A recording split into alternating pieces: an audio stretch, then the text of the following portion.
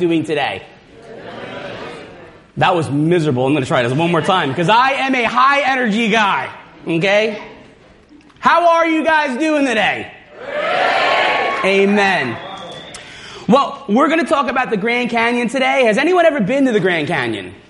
Show of hands. I have some people, some of my constituents here have been to the big crack in the ground. Now, I want to let you know from the outset of this message, I will not be able to answer every single question that you have about the Grand Canyon in 45 to 55 minutes. It's not going to happen, okay? But I will stick around afterwards if anyone has any questions, anything you want to talk about. I'm here. I'm not going to split quickly. I'll be here. To preface this message, now catch my heart, am not a scientist. Someone's thinking, then why did they bring him here? Because I do have 2 master's degrees. I have a master's of theological studies and a master's of Christian apologetics. And in the 3.5 years time I spent at Veritas Evangelical Seminary, I spent a lot of time in the research department of creation science.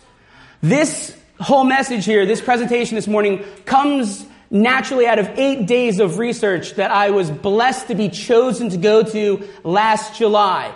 I spent 8 straight days in the canyon, not observing from far, but down in the canyon, rafting through the Colorado River, sleeping on the banks, picking scorpions off of friends.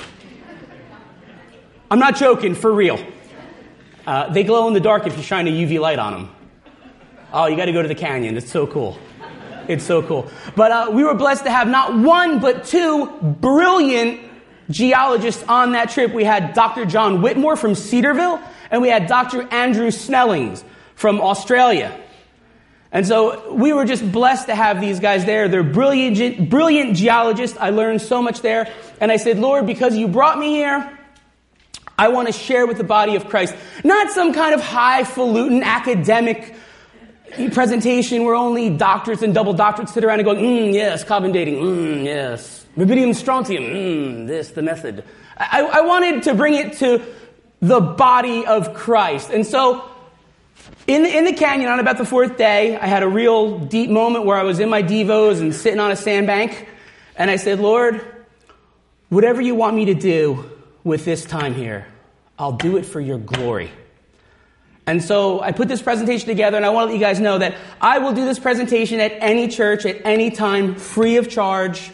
If you know a venue or a youth event or anything where you think people might enjoy this or might be benefited or just might get some kind of kick out of what a wacko I am, I'll be there. Give me their information or I can give you mine. And so without further ado, let's get into this. The Grand Canyon, evidence for a young earth. Now I put a question mark on there, didn't I? Because I want to let you know, if you didn't know this yet, let me tell you now. Not everyone in America is a young earth creation scientist. Did you guys know that?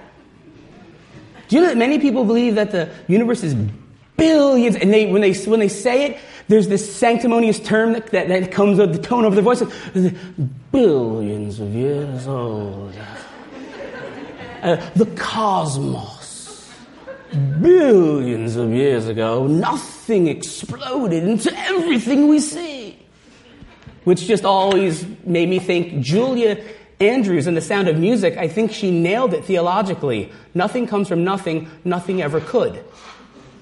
And I don't think she had any degrees, did she? She was a good scientist. The Grand Canyon is, in my opinion, some of the absolute, positively best evidence for a young earth and for creation, and hopefully we'll get through this without spending too much time. You see, as one enters the Grand Canyon, one thing is perfectly clear, guys. You are not in Kansas anymore. Okay? Not a lot of flat land out there in Arizona. No, this is some mountainous, interesting stuff. I want to give you guys a couple quick facts just as we jump in. Gotta love the iPad. It likes to get ahead.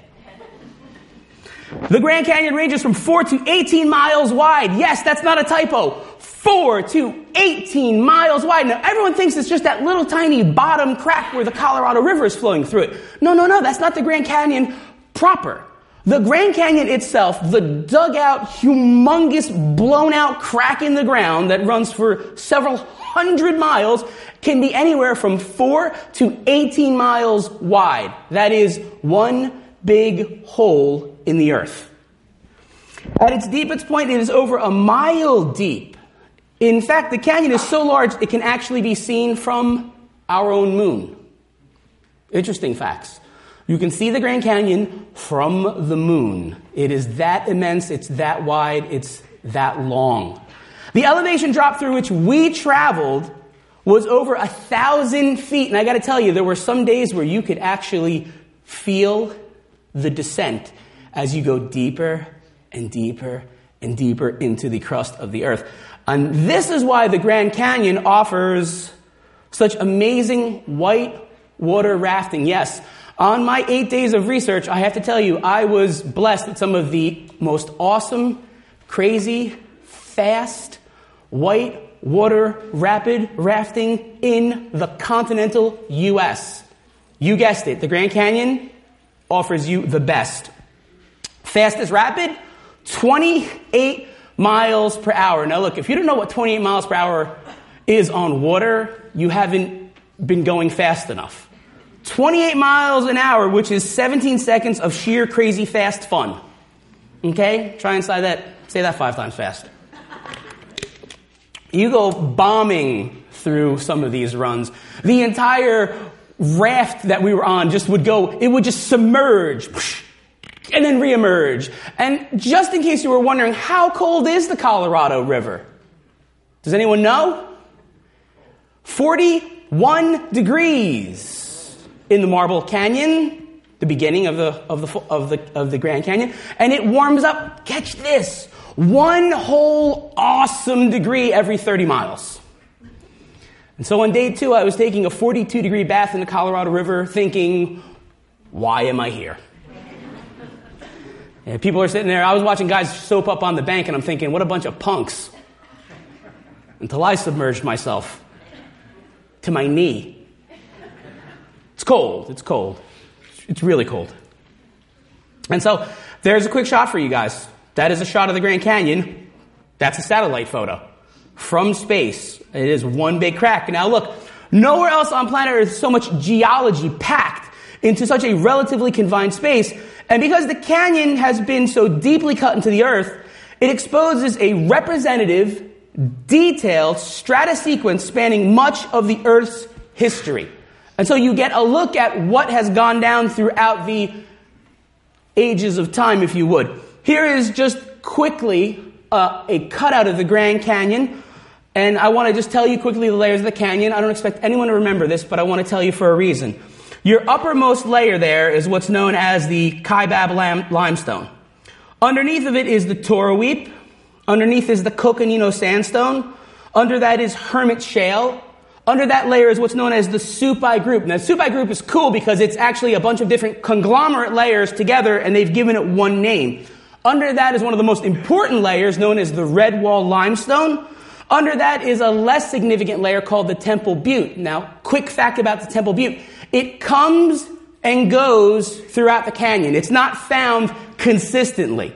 It's a very thin layer, relatively speaking to the rest of the layers, and it comes and it goes. But it is there. We did explore some of it. It was on some of my trip. Under that is the Muav sandstone. Under the Muav is the Bright Angel shale, in my opinion, one of the most pretty layers. On the screen, you'll see it represented as tan. It's actually quite purple. It's a purple, iridescent in many places. It refracts light. It's really very beautiful shale. It's got a high oil content from where you get the blue purples in it.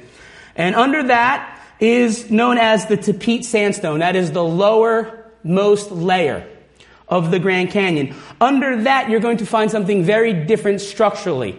It would be known as the crystalline basement rocks. And everything is a very hard metamorphic. Does everyone know what metamorphic rock is? Rock that has been changed by heat and pressure. And what's very different is that rocks underneath the Tepete sandstone are like this. They're slanted. And they don't all slant the same way. Some slant this way, some slant this way.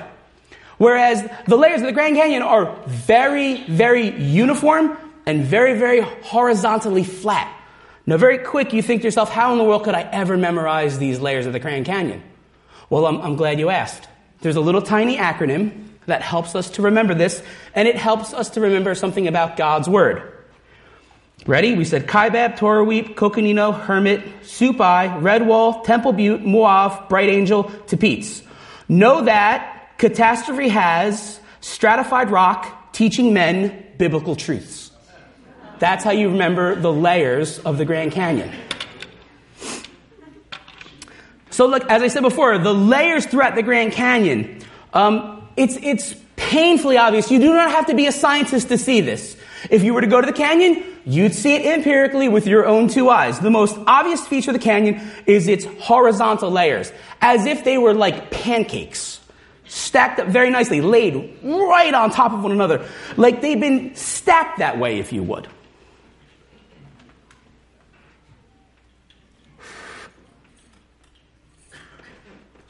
Cold fingers, the iPad doesn't respond to them.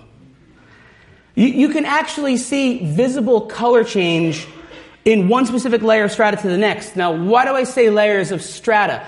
Because I'm not just talking about different groups, like you go from the Coconino and you go down to the Hermit. I'm not saying that. I'm saying within one layer of rock formation, within the Coconino sandstone, you can see different layers of strata, different visible color changes. They're easy to see. They're all throughout the canyon. And there's many fossils within all of these layers. And it's true that they line up in accordance with the geological column as found in modern science textbook, but there's a reason they do, because that's the way scientists have found them, so that's the way they put them in science books. It's not because they're billions and billions of years old. There's a different reason. I believe with many other creation scientists that the Grand Canyon is not just good evidence, guys. It is great evidence for not only Creation Week, but for the flood day of Noah. And I think that that's what the Grand Canyon is the best evidence of. It shows us a picture, if you would. It cuts into the window of time and tells us a lot about God's creative acts and how he did it. But it's also, I believe, the best evidence on planet Earth for a global, not a local, a global flood. And I will hope to explain a little bit of that. One thing I want to really remind us of, and it's a very important one. No one was there. Right? People say it all the time. Well, we believe that 1.4 billion years ago. I like Ken Ham. I like how he handles it. Were you there? Was anyone there you know? Were any of your ancestors there? Did they email you or text you or write you a letter throughout the eons of time? Well, you see, none of us were there. Science, by definition, is that which can be demonstrated, tested, and repeated under a set of circumstances. That's called observation science. But origin science is something that, in all honesty, science is guessing at because no one was there. However, I got to really tell you one thing. My Heavenly Father was there. The Lord was there, guys. And so, as a Christian, and look, don't anyone ever tell you that your faith is blind and in a God you can't see or touch or have a relationship with, because that's just not true. Because Jesus Christ left the heavenly realm. He took upon himself a body of flesh. He incarnated. He came down, stepping down. He condescended to mankind. Love walked among us. And he told Philip, and it was clear as day, if you have seen me, you have seen the Father. And what we have is the wonderful eyewitness testimony of all the apostles who did see Jesus. And so it's not true. We do not have a blind faith. I don't even like that word. We have a faith that is well-founded.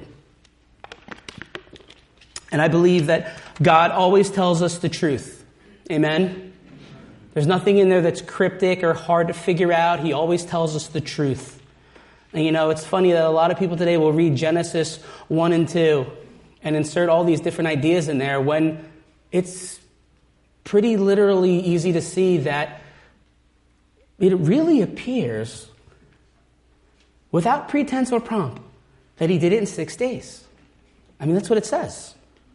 Right? And so I know you guys are all very well fed the Bible here. Pastor Joe is a good, close, personal friend. I know he teaches you the Word. But for a moment, just humor me so we can jump back throughout Creation Week. It's going to be brief. It's just going to go over it because I want to go over it with a little bit of scriptural geology backing it. Day one, we know that God created the heavens and the earth, right? It's as much as we have to talk about day one. Day two, we'll skip. We'll jump right to what I like and what I find really interesting on day three. You see, God forms the dry land, and in Hebrew it literally reads, "Let the dry land appear." Let the dry land appear. We believe that God did this as he gathered the waters into their place and made the dry land appear. Young earth creationists believe that this would have involved reshaping and uplifting of the rocky exterior from underneath the waters of the planet, forming many mountains and valleys right there on day three. If you read that, it literally in Hebrew says land. It doesn't say lands or land masses. It says land. Has anyone ever heard of the theory of Pangea? Pangea is a good theory. I don't have a problem with it at all. I know a lot of young earth creationist scientists who have a hard time with it. I don't have it at all. Pangea literally in Greek means all land. Pangea, like all the earth, all earth. That's what it means. There's also a leading theory that before Pangea would have actually been Rhodinium, which had been an even bigger landmass that when it split off, you would have had the continents. Now, you don't need to be a genius to realize if you look at all the continents and used a little bit of your imagination, they do seem to line up, don't they? It's not far-fetched at all. It's not far-fetched. But that God had brought up the waters from underneath. Now look, after this geological upheaval, God put grass and trees upon the land which he had brought forth, and it appears now that this land would be ready to support earth. I mean life. One quick interesting point before we jump out of Creation Week. The dry land, as it would have come up from under the waters, an amazing amount of erosion would have taken place from that. Water, I mean, we're talking, imagine the size of the landmass coming up from underneath the waters. The water that would have rushed off of that surface would have actually probably created sedimentary rock right there on day three. So where can you get sedimentary rock forms? I would say on the third day of creation. As the land came up out of the waters come rushing off the surface, and it would have absolutely scraped off. Now look, has anyone ever seen the damaging powers of water? All right? Oh no, it was a calm, peaceful process, right? Calm and peaceful and flood never go together, if you've ever thought about that. I've never seen a tranquil flood rip and ravage through Texas. But there are Texans who would tell you from last year that there was nothing peaceful about it. Because as water flows, this is an amazing fact, as water flows, it gathers strength, and it will pick up things like, boulders and other rocks, and it basically creates a hydraulic jackhammering feature where those rocks get lifted up and down by the rushing water, and things just get absolutely obliterated, destroyed. Floodwater is unbelievable. Has anyone ever had the, I would call it pleasure, but it's not pleasurable. Has anyone ever seen a dam breached? Has anyone ever been there? I've been there. I helped one person actually breach a dam on a farm, and you cannot believe how unbelievably fast. You don't need to do much to breach a dam. Put a crack in it. Work a little V channel right into the middle of it. The water will do all the rest. The erosion factor is unbelievable. It blows the whole thing out, and you've got a wiped out spillway in seconds. Water is very, very damaging. Water can cut through limestone like that. Right through it. And so that's the effects of water. So as the landmass would have come up, as God brings that up from underneath the waters, because remember, on day one, the world is covered on water. It's completely covered by water. It's easy to see that in God's word. As the landmass would have come up, as rhodinium comes up, all kinds of sedimentary rock is formed right there on day three. It's going to be important later in the lecture. If you look very closely at what modern scientists call Precambrian rock, you will find it contains no fossils whatsoever. And I would agree as a creationist. There were no animals on day three, therefore there are no fossils in day three strata. Why would there be? Nothing was created on day three, so no fossils in day three strata. It's very logical if you think about it. Let's jump ahead to day 5 and 6. The Lord creates marine, air, and land creatures, including man, on day 6. On day 7, God rests from all of his creating. Therefore, creation week was complete. And it's important to note, God said everything was very good. Good? No. Very good. Every other day was good. It was good, it was good, it was good, it was good. And when everything was done, God said it was very good. Very important. The word very. It was very good. But Adam and Eve disobeyed God, and they bring a curse upon all mankind, the animal kingdom, and the earth, don't they? That which was basically paradise on earth becomes paradise lost, doesn't it? In short, death and suffering start to rapidly degrade the earth. Very, very rapidly. To a point within probably just a couple thousand years, it was a very, very wicked creation. And God said, the thoughts and intents of mankind is only evil. And God said, I'm going to flood the earth. Now, if you've never thought of this today, I wish you would think of it now. As beautiful as our planet is, and there are some beautiful places on planet Earth, there really are. We are living in a junk heap compared to what our ancestors lived in before the flood. We're living in a junk heap. And you look around, and I'll tell you this much. Everyone's in the Grand Canyon going, ooh, ah, ooh, ah, ooh. And I won't forget it. Dr. Andrew Snelling turns around and he goes, the ooh and ahhing is true, but it's the picture of judgment. That's what this is the great reminder of. Yeah, it's a canyon full of beauty, but I'll tell you this much. Brothers and sisters, it's a canyon full of death. Reach down your hand and pick up a rock and flip it over. There's a good chance it has a fossil on it. There's the shadow of death over the entire canyon. There were more fossils there to find. All you need to do is want to find them. They're everywhere. Everywhere. If you are nuts about fossils, let me tell you something. Don't dig in your backyard. Go to the Grand Canyon. You can't keep them.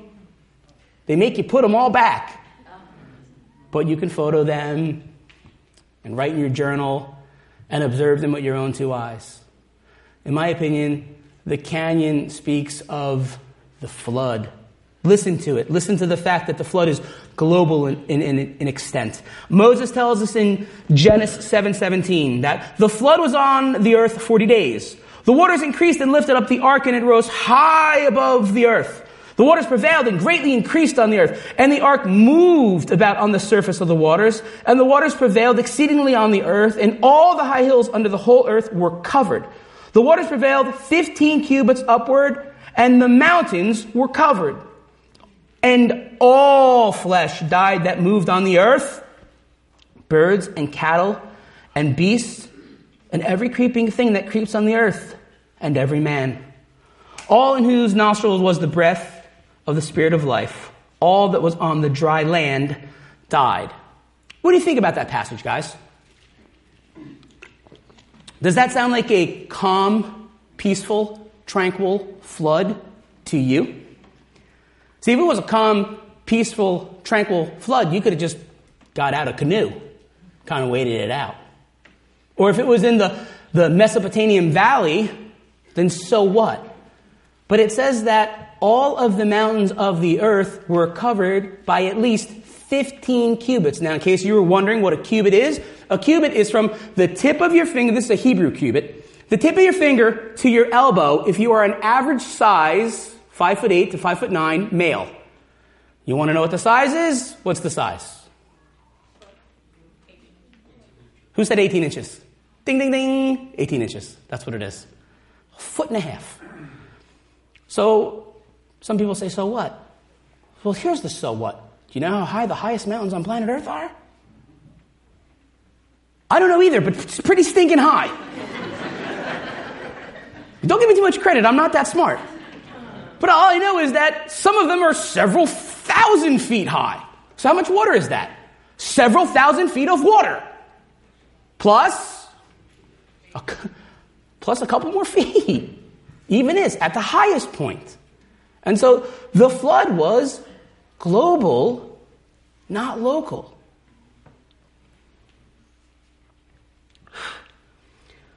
What I want to do is I want to kind of identify what we believe the flood strata in the canyon walls to be. Now, the lowest one we have is what's known as, again, the Tepete sandstone. Very important. It's also very breakable. I broke a couple pieces off and felt really bad about it. Because, you're in a national park, you don't want to be breaking up the joint. But it does. It breaks quite easily in many pieces. In places, and you can see that it's a composite. You can see that it's a sandstone. Well, you say, what is a sandstone? Well, a sandstone is a bunch of sand that got compressed into stone. It's very cryptic. Sandstone. See, this sedimentary rock layer sits directly below the first layer of what we would see as tilted and slanted directional rock. Underneath this layer, underneath the Tepete sandstone, you'll find no major fossil deposits of any kind. The only thing you'll find in a very few select areas, now look, very often Christian apologists are not honest enough. You're not going to find it with me. I will tell you the honest to goodness truth, and if I'm wrong on my factual evidence, please email me, speak to me. I am not above reproach. I want to be factually correct. There are a couple select places, and I mean a couple, of places below the Tepete sandstone where you can find some fossilized algae. A couple specks here and there. And so immediately someone who's an evolutionist will say, "Wow, that's factually incorrect. There's 4 places where we found fossilized algae." All right. Congratulations, there's some fossilized algae. Whoopity-doo Basil. You got it. Okay? But we're talking about a couple places. There are no major deposits. No major fossil finds. The first place you find fossils in the Grand Canyon is in the Tepetes, and then working your way up, you can find them in every other layer. So what? Right? Someone's thinking, so what? Just be honest. Here's the big deal. At the beginning of the Great Flood, there would have been many upheavals, and such upheavals can actually tilt rock and erode them off. This is what we're talking about by the fact that there are slanted levels underneath.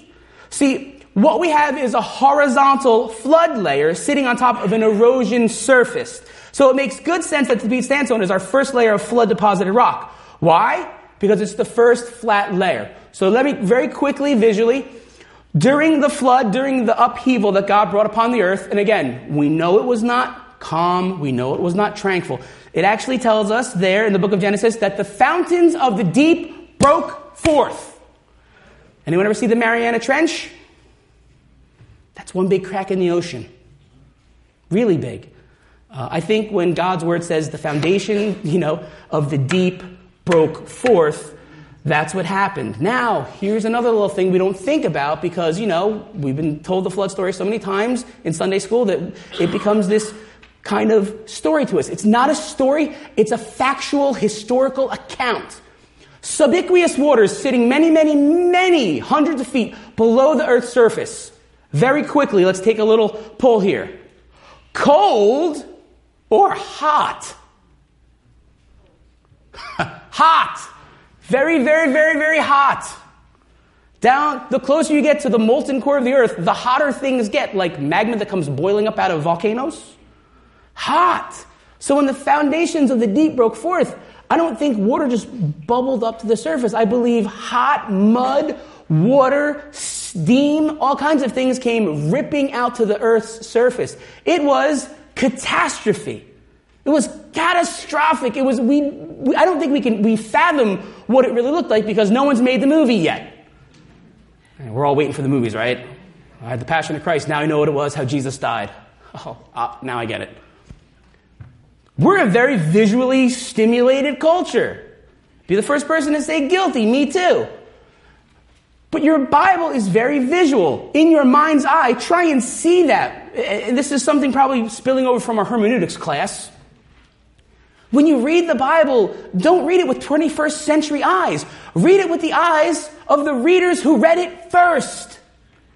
Think of that. When your Bible is very descriptive, think of it. The foundations of the deep broke forth. Man, that's visual. That is busted up. Something tectonic is going on This was very catastrophic. With that much catastrophe and water flowing, what can happen is that rock layers that were already firmly laid down on day 3 would have been lifted up in places and shifted in other places, and as the surface waters come across, they can shear it right off. And that's how you'll get a horizontally slanted layer, but you can have something sitting perfectly flat and horizontal on top of it.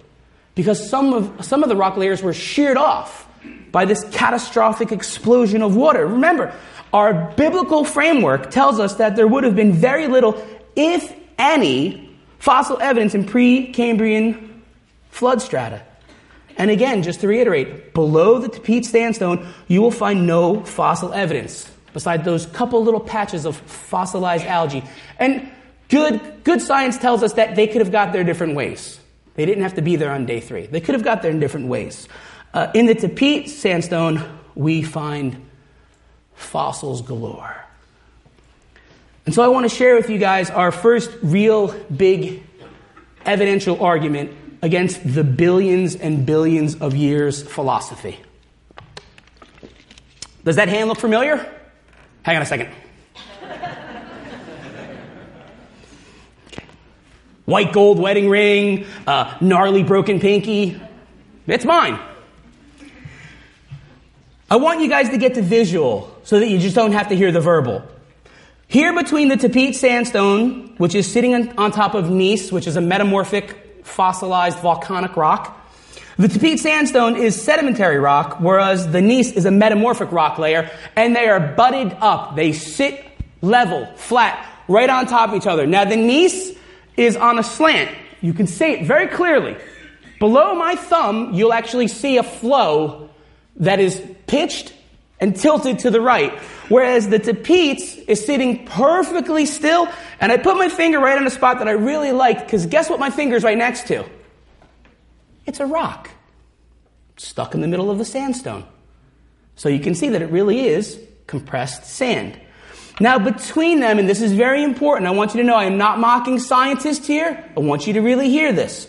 Between them, what's known as the Great Unconformity. Scientists tell us that between the Tapete strata, which is somewhere around 500 million years old, and the gneiss, which is 1.75 billion year olds, which leaves scientists with a 1.2 billion year gap of missing history. Modern scientists openly admit that they have no plausible explanation for this gap in time. By their own admission. Not, let's look at the data. Not, let's rethink it. We don't know. Really? So this layer here is 500 million years old. I'm good. I can go with it. I'm not one of those guys who's so anal he can't possibly even go there with his opponent for a moment. All right, you got me. 500 million years, right on. This layer here that's slanted and tilted butts right up to it. There is no surface space in between it. It is one layer sitting atop another layer. This stuff is 1.75 billion years old. What happened for 1.2 billion years? Nobody knows? Nobody knows. Are we really sure that there was 1.2 billion years of time between them? Now, why do they call it the Great Unconformity? It's good for you to know that.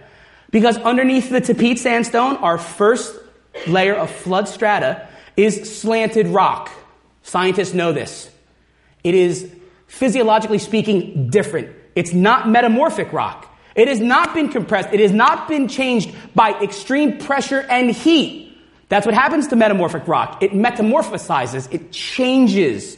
Goes from one thing to another thing. And so you've got a bunch of crystalline basement rocks that are all metamorphic. And then you've got sandstone, which is sedimentary, laid down, made up of sediment, sedimentary. The crystalline basement rocks are slilted. They're slanted. They're on a tilt, whereas the horizontal layering of the Grand Canyon just sits one layer on top of another layer on top of another layer, and there is great unconformity between the two. You've got slanted, and on top of the slanted is horizontal. And scientists have no idea how to explain it. I can explain it really quickly. It's called the flood. It's called the flood. The Grand Canyon shows the gradual layering of flood-deposited strata. And you wouldn't need 1.2 billion years. You'd only need 40 days.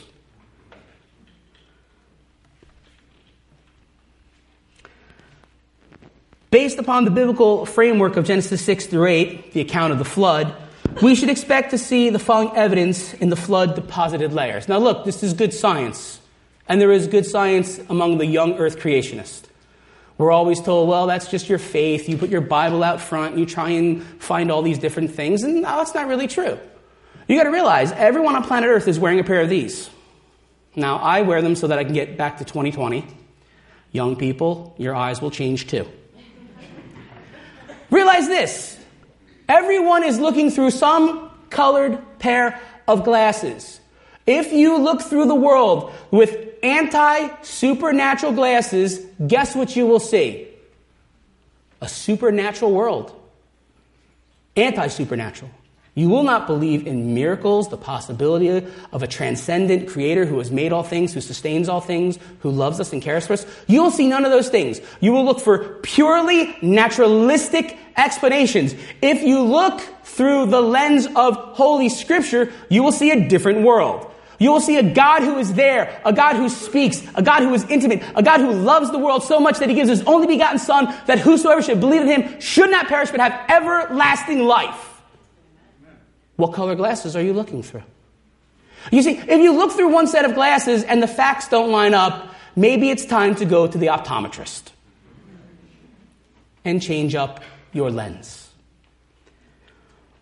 Number one, if it is true that the layers of the Grand Canyon are flood-deposited strata, we should expect to see some things. Number one, we should expect to see marine fossils on the rock layers high above the continents. Why?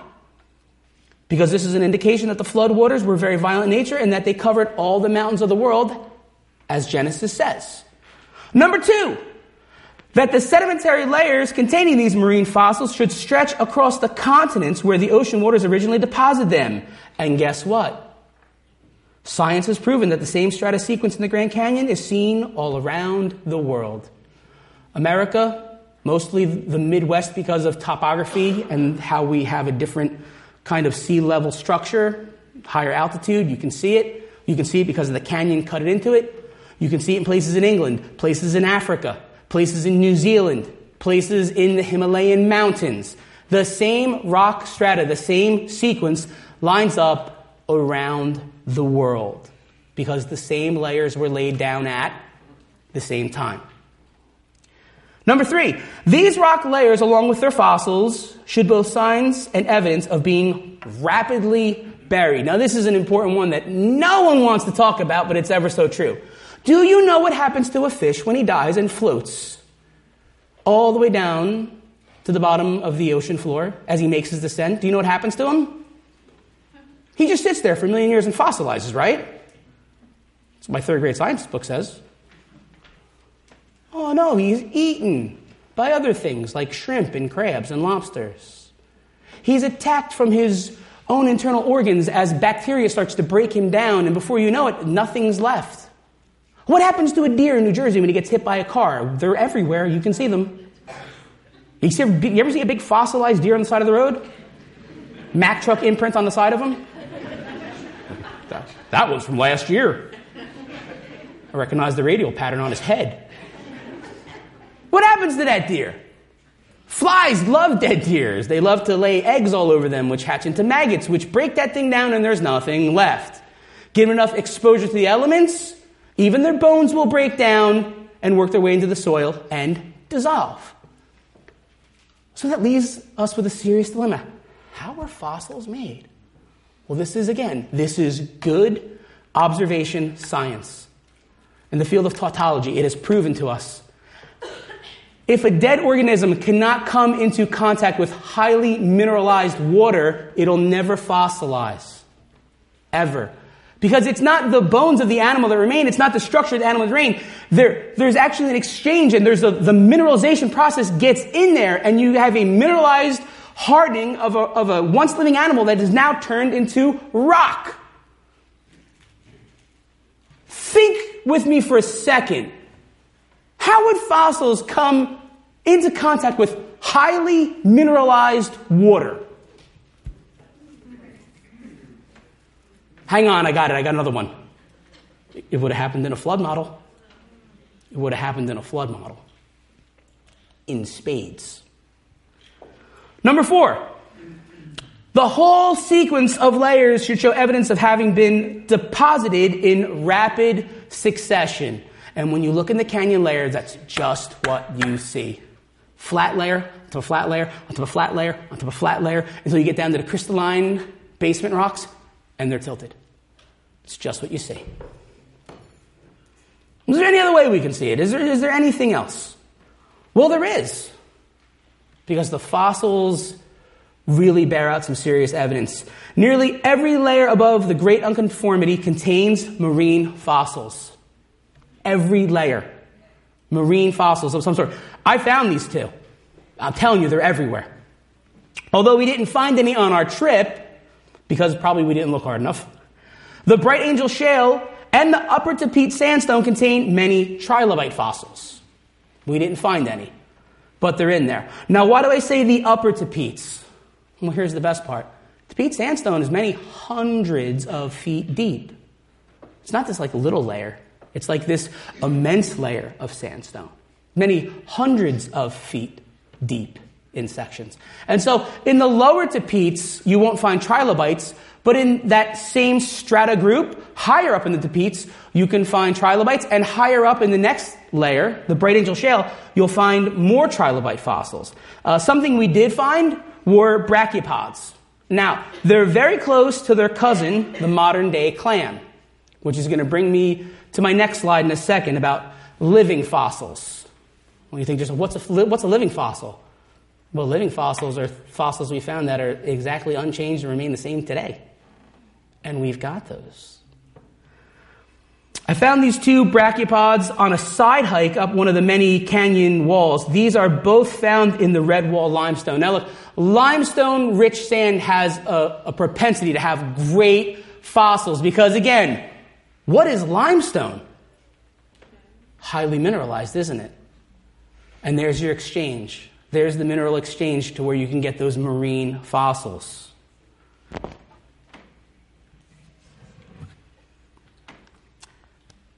If you haven't noticed yet, my good friends Rob and Denise Toth from Master Books are set up outside. Did anyone see that? See that? This is just one of the absolutely wonderful books they have there called Living Fossils. Now, if you're a reader, I really expect you to stop by and see what they have there. If you're not, in the name of Jesus, become one. Okay? Put down your smartphone and read a book. You'd be amazed. I know a lot of young people out there today haven't seen one of these things. Hang on, ready? Paper. Pictures. You can probably get it online in an ebook format. Maybe. I don't know. Living fossils, guys. There are a lot of things that are right out there in our oceans today that are in the Grand Canyon. Something like crinoids. Crinoids are living fossils. When I say they're everywhere in the canyon, they're everywhere in the canyon. We found them all over rocks, all over the riverbed. They're everywhere. They are fossils of about which 6,000 recognized species are still living to this day. They're commonly known as sea lilies because they resemble plants. In nature, they look like plants. And people have considered them plants, but they're definitely not a plant. They're definitely a living organism. They eat other microbiotic things in the water, microscopic things. They're actually living plants. And we found them all over the place. Living fossils. Well, if they were buried 500 million years ago, have they lived for 500 million years and not even evolved a little? That seems to propose a problem in the evolutionary theory, doesn't it? Why haven't they changed? Why haven't they changed? I got a theory about that. I'll tell you about it later.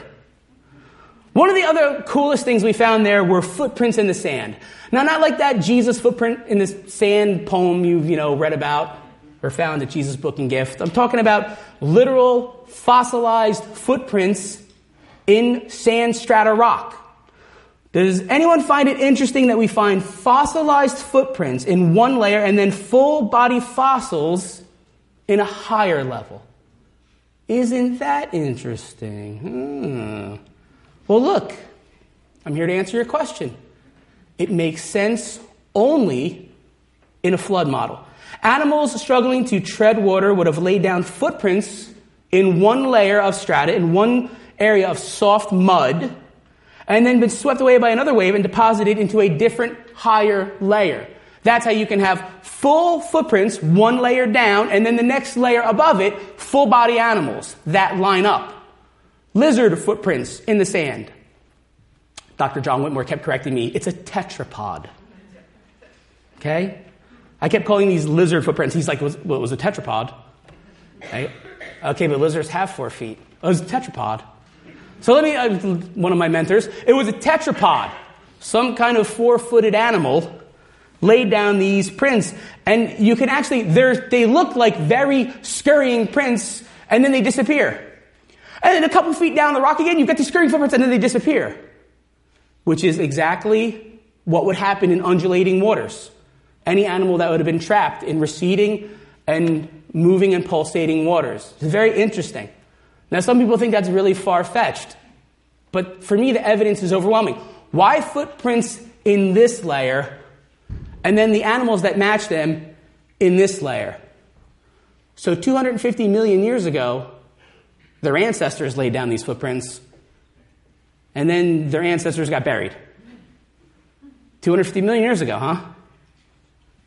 That's a long time in the uniformitarian mind scheme to last, because outside of creation science, you've got evolution, which says that these layers were laid down grain of sand upon grain of sand, very slowly, very gradually, over millions of years. Billions of years. Has anyone ever seen a footprint last for billions of years? Really? I saw you guys made some footprints out there today. They're probably already gone. The deacons in this church, man, they are clean. Things are swept away, gone, not happening. Footprints don't last for thousands of years, certainly not millions of years, and they would never last for billions of years. They just wouldn't.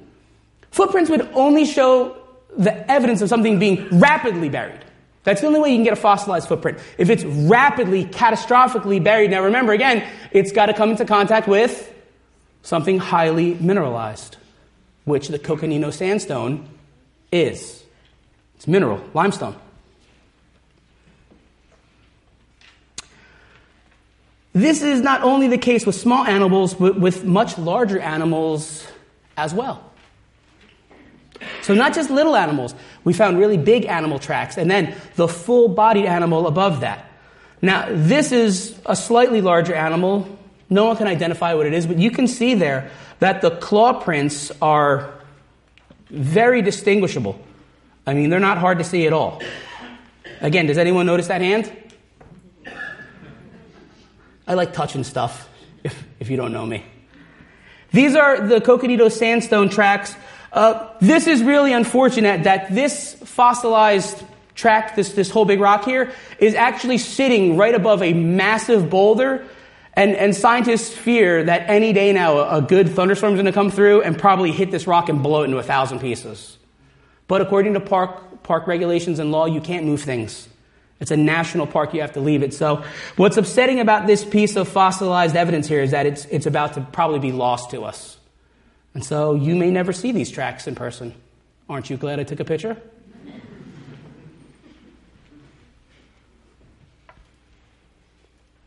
Trilobite tracks.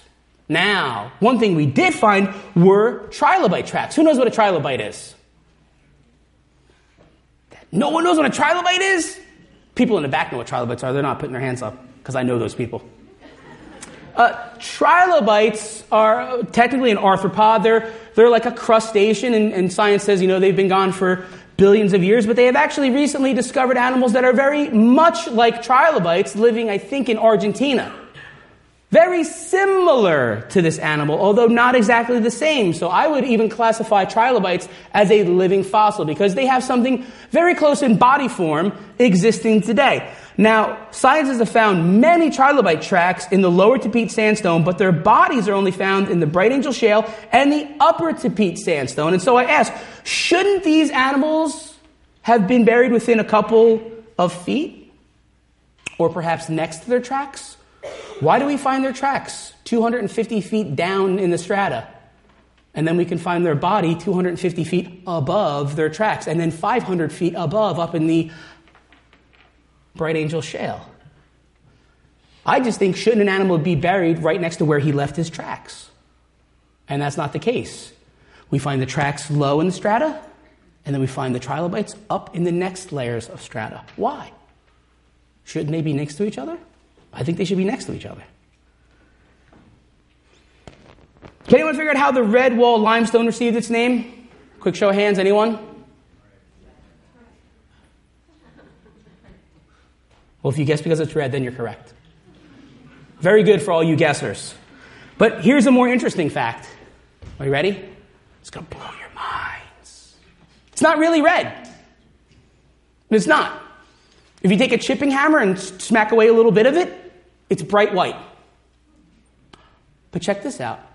There's a high layer of phosphorus and copper in the canyon, and what it does is it actually adheres itself to the red wall limestone, and it creates a red varnish.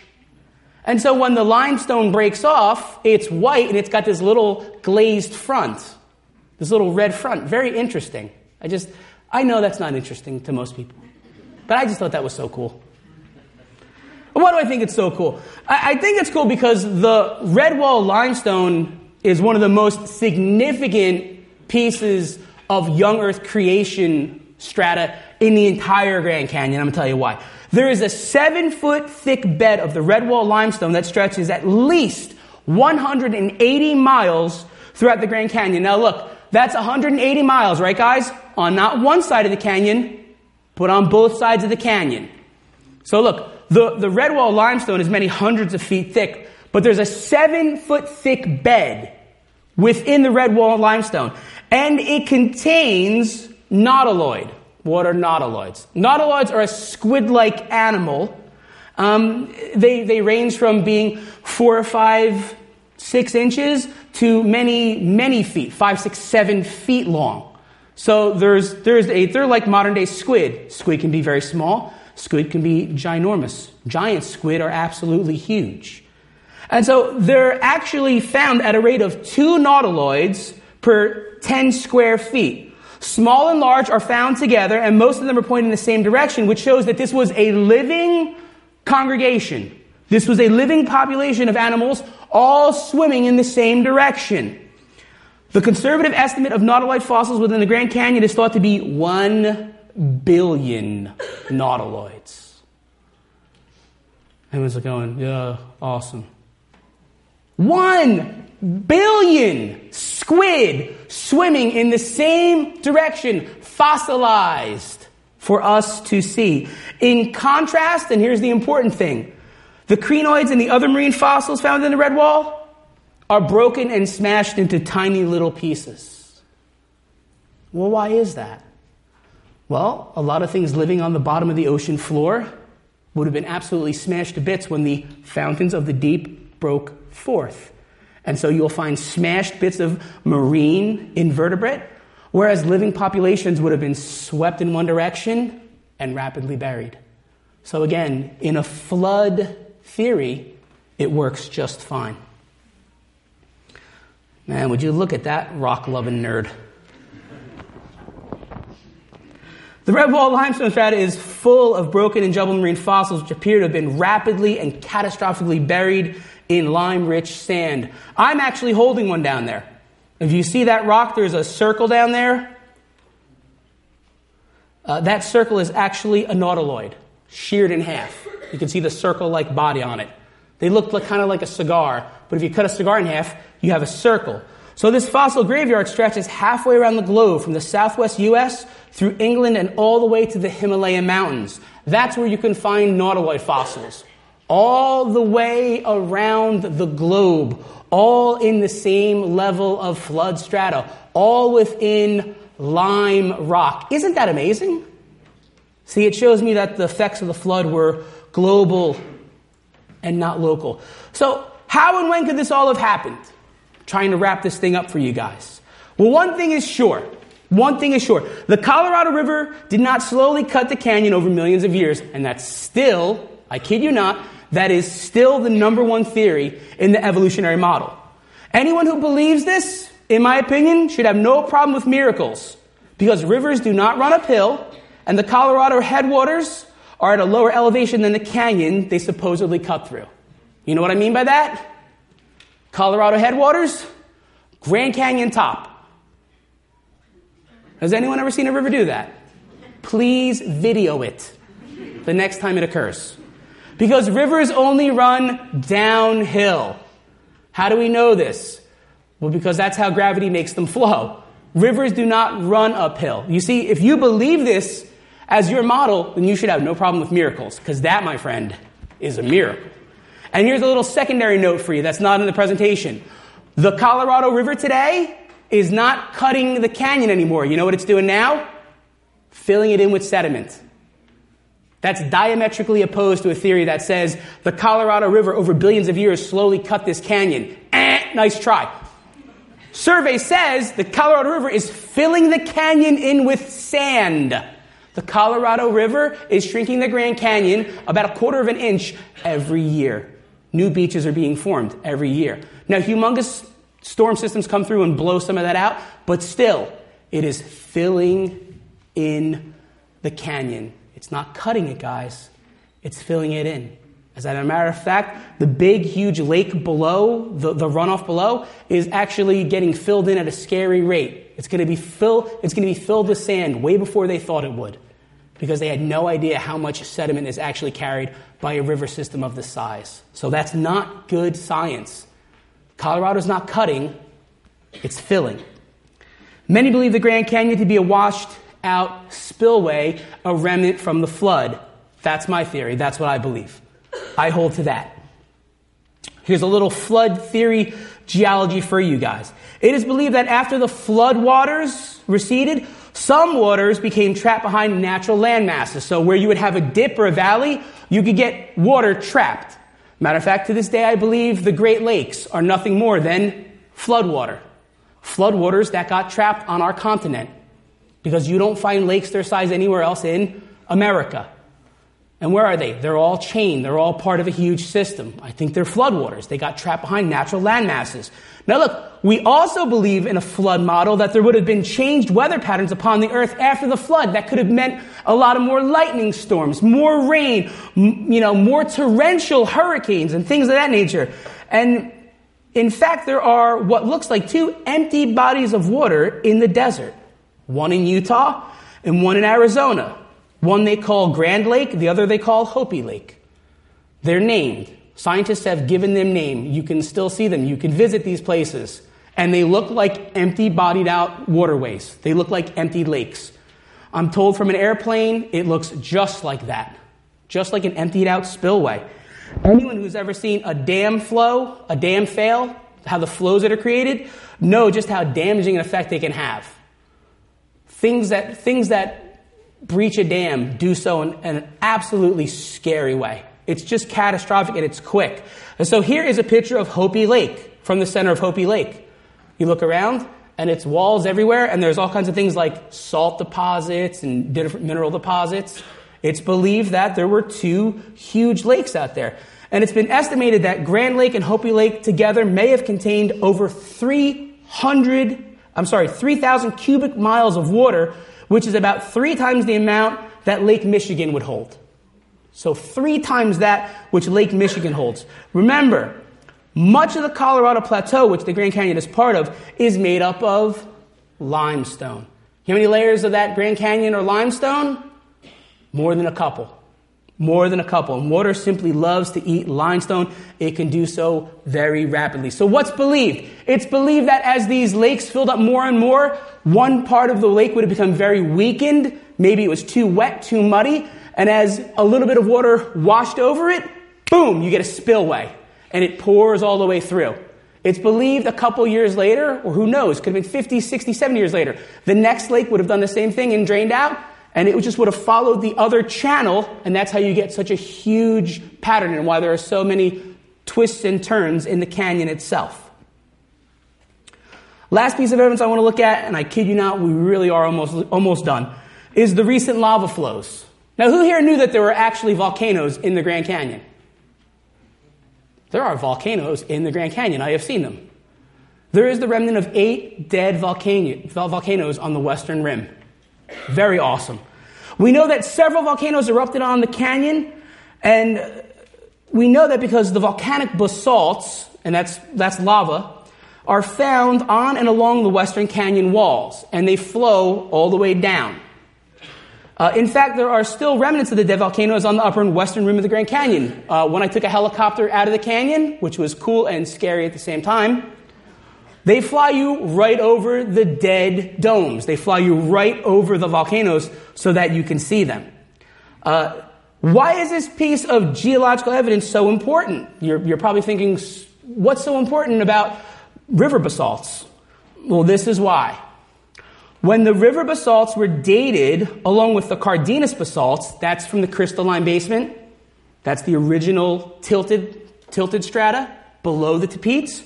The Cardenas was dated at 1.2 billion years old, whereas the riverside basalts measured 1.1 billion years old. So now let me quickly explain this. Below the flood strata, the Cardenas basalt was dated at 1.2 billion. The lava flows that flow all the way down the Grand Canyon dated at 1.1 billion. Does anyone see a problem?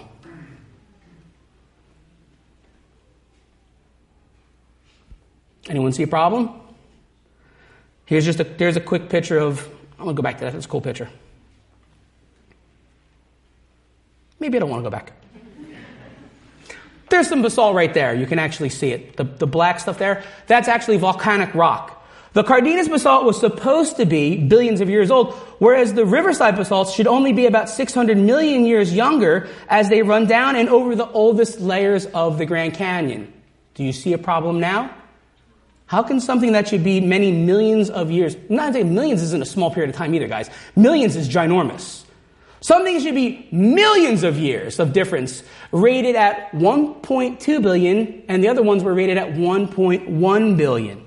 Now look, the riverside basalts that flow down the layers, logically cannot be only 100 million years younger if the oldest layers of the canyon are 550 million years old and the riverside basalts flows are on top of all of the canyon layers. You understand what I mean by that? It is logically impossible. This is not some kind of bent I have on being a young earth creationist. This is not because I hate scientists. I don't hate scientists. I love scientists because they're people and we're all created in the image of God. That's what the Bible says. And I love science. I really love science. But this is a logical fallacy. It cannot be. It's only logical to conclude, now look, I'm not trying to date these rocks. I'm telling you this much. It is only logical to conclude that the riverside basalts are younger than the youngest layers of the canyon. Therefore, there is something drastically wrong with the rubidium-strontium dating method. That's my point. The methods that modern science are using are absolutely positively wrong. Empirically. They can't be right. When they did the same thing with the volcanic explosion that happened at Mount St. Helens. And you know what they did with those rocks? They dated at 500 million years old. Really? That happened in the 80s. Again, do you see a problem? The 1980s. That's when that volcano exploded, when I was a little kid. There's something wrong with the dating methods. We're not dating the rocks right, guys. They're not doing it properly. It's the only reason. That's the only way it can really make any sense. And so there's a lot of good evidence. I think if one uses the biblical framework, then one will clearly see that we have very good reasons for taking the Bible literally. Amen? Reading it seriously. Reading it. Reading what it says. Remember, whatever colored glasses you look through are sure to color your view. I want you to know this, guys, and especially young people here today. Your worldview affects everything. Your eyes are the window to your soul. I beg you in the name of Jesus, watch what you let into your body through your eyes and through your ears and through your senses. Be careful. Remember, gigo.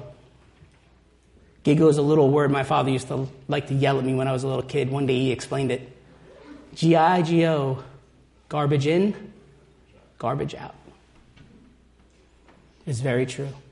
You hear nutritionists say it all the time. You are what you eat. That's not only true physically, that's true spiritually. You are what you eat. Science proclaims that virgins do not conceive and that dead men do not rise from the grave.